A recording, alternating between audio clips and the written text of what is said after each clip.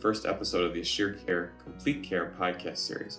Today we'll be discussing current medication management issues and ways to improve patient outcomes. My guests today are Jim Gardner, the Executive Vice President of Product Strategy, and Steve Joes, the Vice President of Product Management at Assure Care. Jim is a clinical pharmacist with over 20 years experience both in retail and pharmacy benefits management, and Steve has over 10 years experience within technology, both from a marketing and product management perspectives. Thank you both for being here, and welcome, guys. Hey, Patrick. So glad to join you for this first edition podcast. I'm honored to be part of it. Yeah, thanks for having me, Patrick. Thank you. So this year's been extremely difficult on the healthcare system. How's the pharmacy system been coping? And can you tell me a little bit more on how pharmacists have been impacted, Jim? Yeah, the recent pandemic with COVID, it's really had pharmacies starting to refocus and doing new things. And so one of the big things a lot of the retailers out there have been doing is they've been focusing on testing for COVID. So a brand new scope for them. And so many of the larger retailers have set up testing sites. And again, it's changing their business model. They're starting businesses where they can work with an employer to start opening up testing within their pharmacy. So what it really has done in the pharmacy space, it's caused a lot of work. Pharmacists are very focused on getting the right things done for COVID and their patients. And it's, they've had to put up barriers. So again, they've reduced the number of times a patient would come into a pharmacy because, everybody's concerned about COVID and the exposure. But it's also opened up the door for pharmacists to begin providing additional services. And as I said, they've been involved in the COVID testing sites. They've been involved in counseling with patients. And it really is opening that door. And as we see the vaccine coming to market, pharmacists will be part of the distribution process and even begin administering the vaccination. So it's opening up that door of the relationship between pharmacists and health plans in a greater way. Okay. Yeah, when I go to my pharmacy right now, it's kind of a stressful time. You've got a lot of social distancing and specific lines, whether it be from a drive-up standpoint or only a certain amount of people allowed inside the pharmacy itself. With the vaccine hopefully coming down the road with 2021, how do you see pharmacies and health plans preparing it? How is that going to change the way they're traditionally run? Yeah, I think the health plans are going to begin looking for pharmacies to provide and distribute, provide, and administer those vaccinations. And it's going to change the way health plans think about who they pay for those services. So I think the pharmacist has really come to the forefront with the COVID vaccinations. And as long as the pharmacists can get access and have access to the vaccinations, health plans will begin looking for them. Another thing that I didn't mention when we were talking about, the impact on pharmacies is health plans have been very proactive in making sure that a member could get, for their chronic meds, they could get a 90-day supply. But again, I think, with the vaccinations coming, you're going to see a greater reliance of the health plan on the pharmacies, which is great for the pharmacy profession. Something that a lot of people are waiting for a long time. Okay. Thank you. From financial impact, is this really going to put a lot of pressure on pharmacists? Well, financial impacts have been there for many, many, many, many years for the pharmacist. And, the biggest debate has always been, I'm not getting reimbursed enough for the medications I provide. And so there really has to be enough reimbursement for the administration of the vaccinations, for the supplying of the vaccinations. And so, the new models that are going to have to come out are going to have to reward the pharmacists for doing these services. And as I look at it, and I used to own my own stores, and I always joke that pharmacists are dumb business people. And I say that about myself because we want to help people out. We want to do the right thing for people. And we are never really worried about the reimbursement piece of this because we just want to help people out.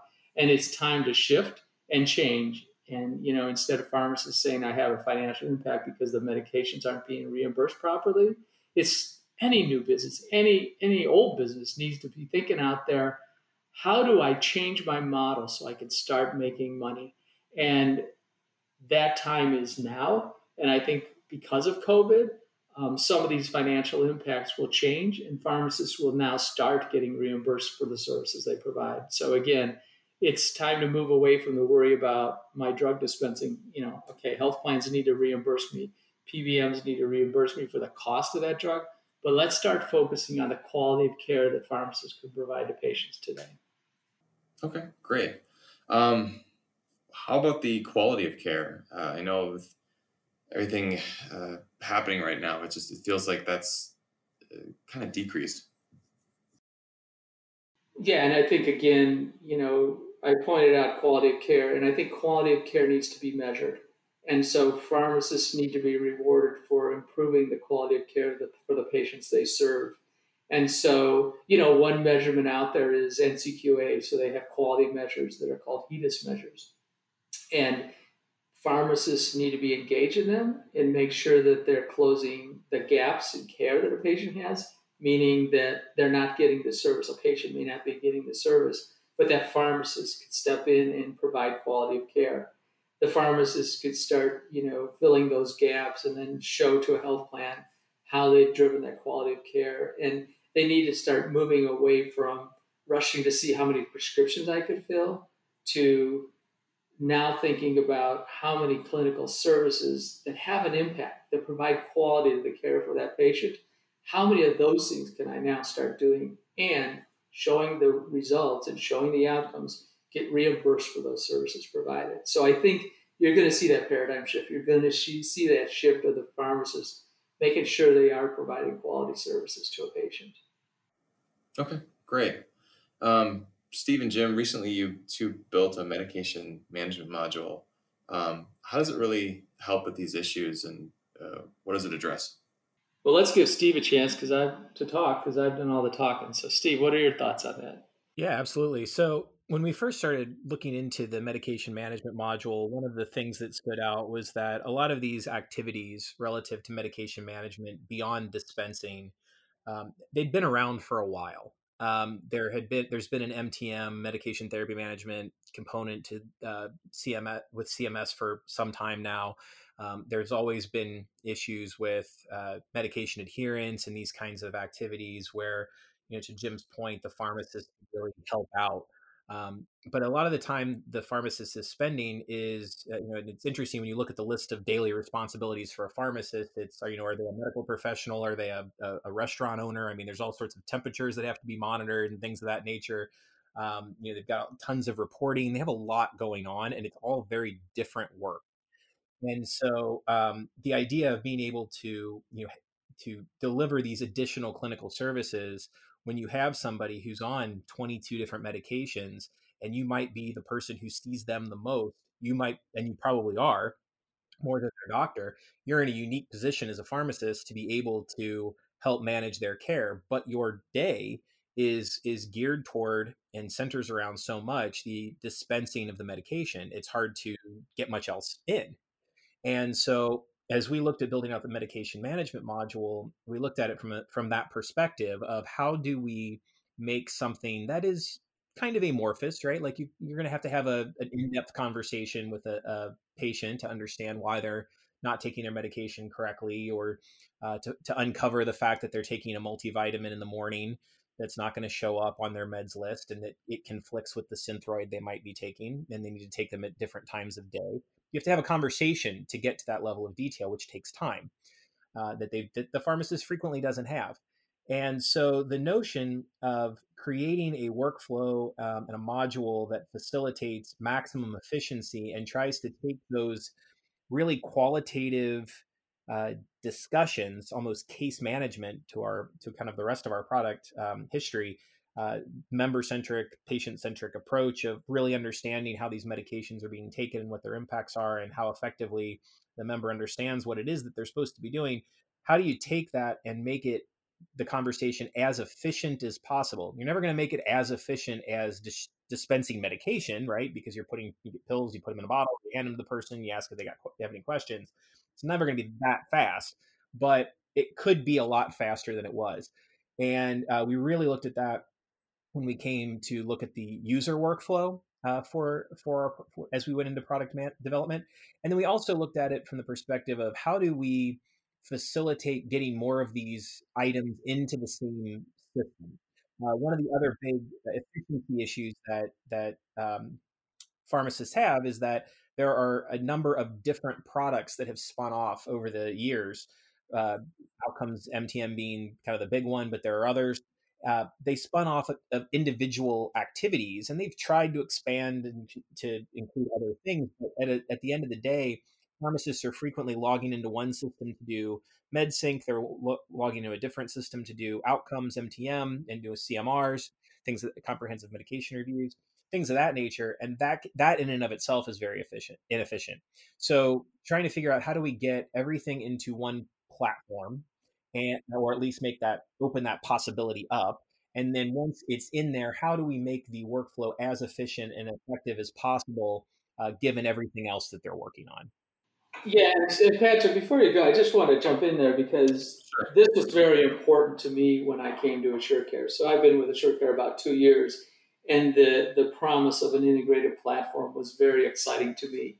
Health plans have a number of systems, pharmacies have a number of systems, but bringing it all together is critical in making a solid product and a solid product that pharmacists can use very efficiently. And one of the other things Steve didn't mention yet was the ability for a pharmacy technician to be engaged in the process. So when we're looking for efficiencies, this was a huge one because pharmacy technicians are generally underused. And this helps the pharmacist in doing the work. And a technician can get involved in the process, have some of those conversations with the patient, and then it may not even ever have to go to the pharmacist to complete the intervention.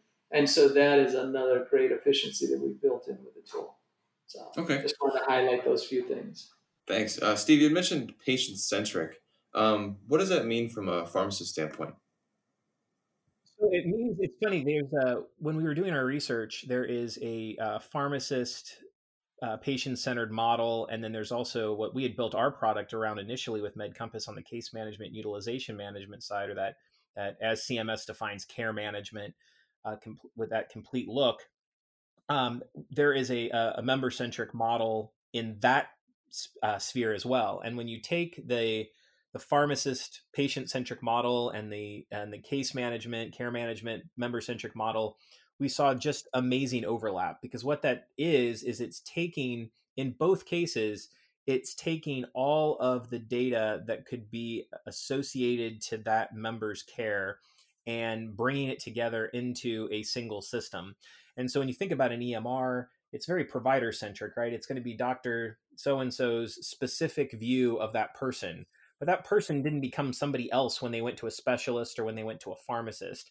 And so looking for those from a sort of a strategic perspective, from an AssureCare perspective, we looked at it as, who are the people, like a health plan, who have the most provider expansive view, who can see across all of the different providers that a person might be going to, and how do we work with them to bring all that data in, so that way you can catch things like drug interactions or different things that they might be doing that are, especially if you can bring in nutritional information or other assessments that might be able to tell you a little bit more about how that person's managing their health and how effectively they are. The more information you can get about that person as they travel from provider to provider, from pharmacy to pharmacy, the more of that you get, the better chance you have of both improving the outcome for that person and lowering the cost for them and for the health plans and for everyone else.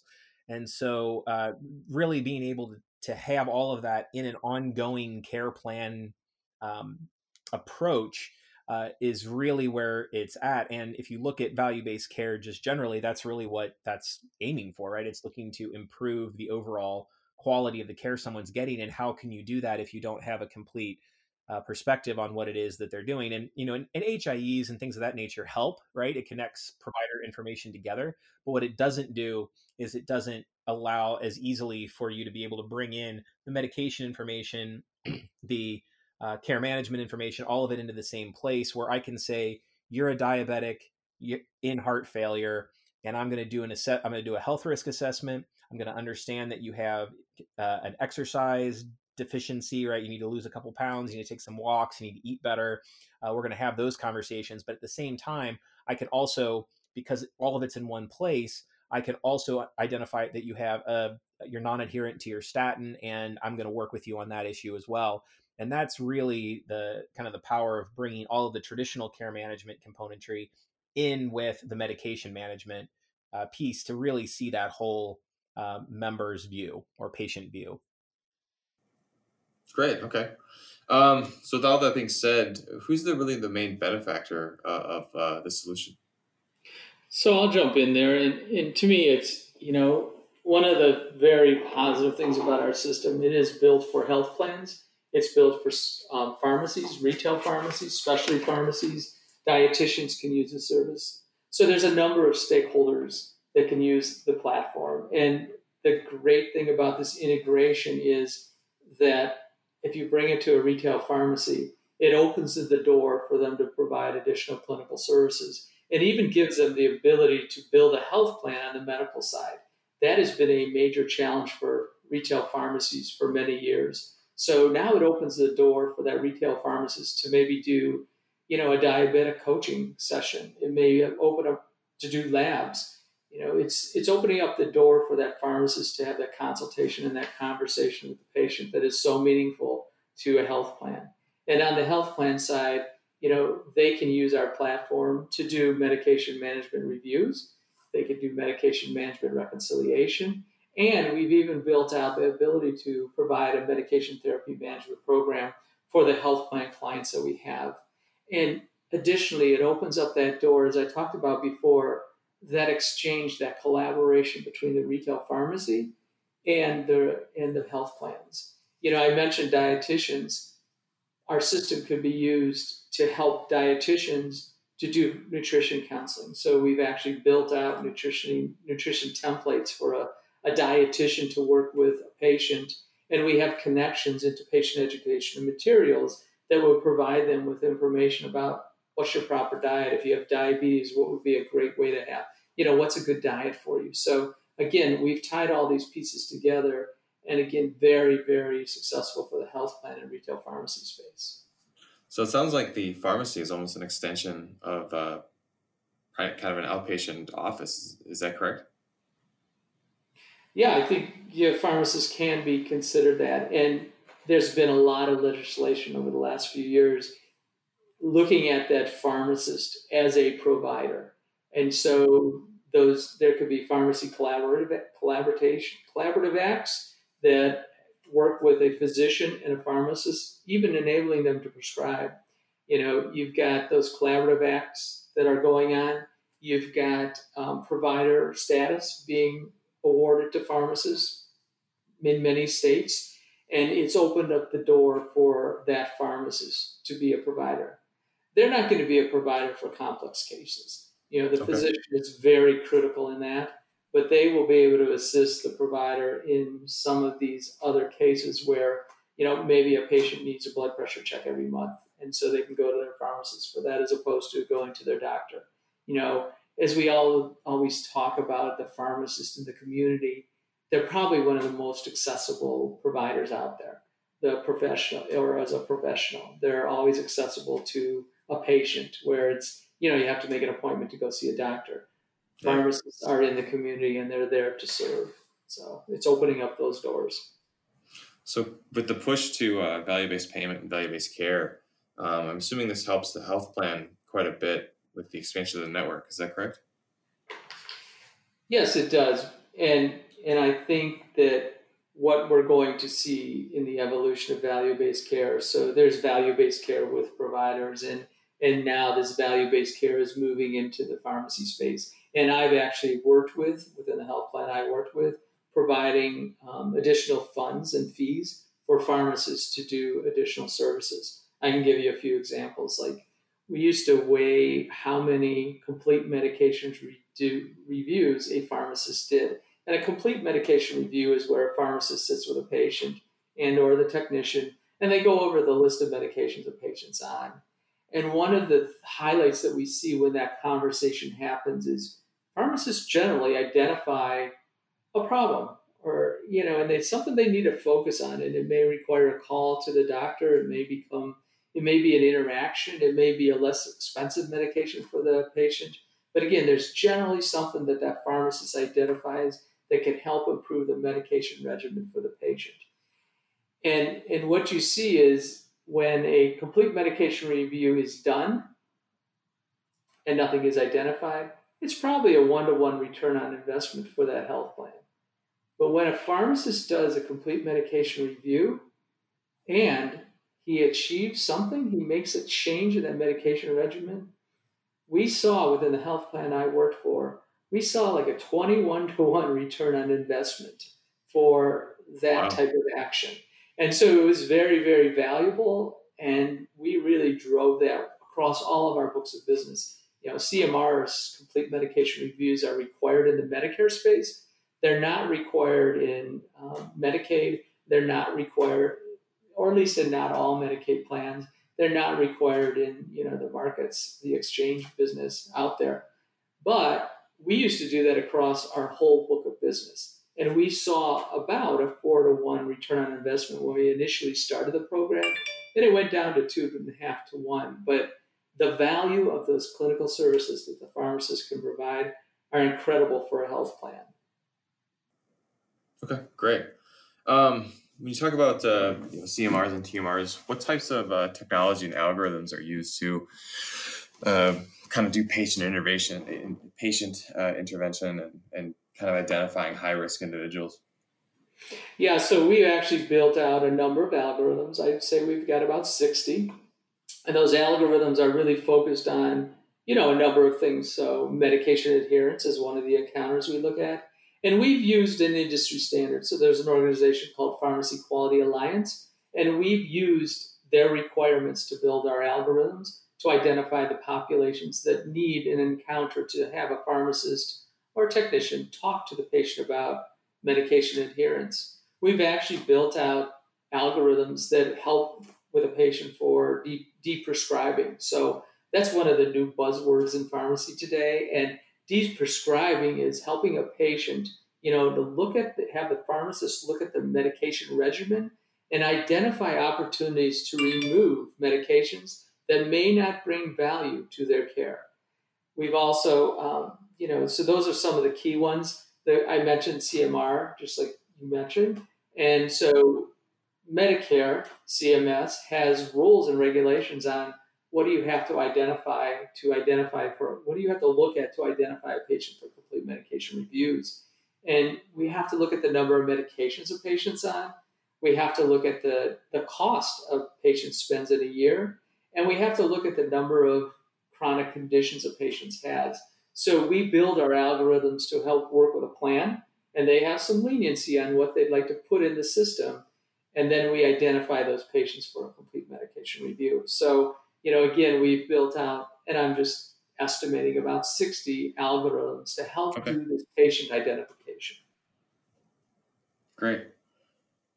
Yeah, and if I can add on to that a little bit, one of the other things that's a real benefit from an algorithm perspective from having a member-centric system like this that includes all of the case management, utilization management, and medication therapy management is that and beyond that, we also capture, and through that, we also capture various social determinants of health.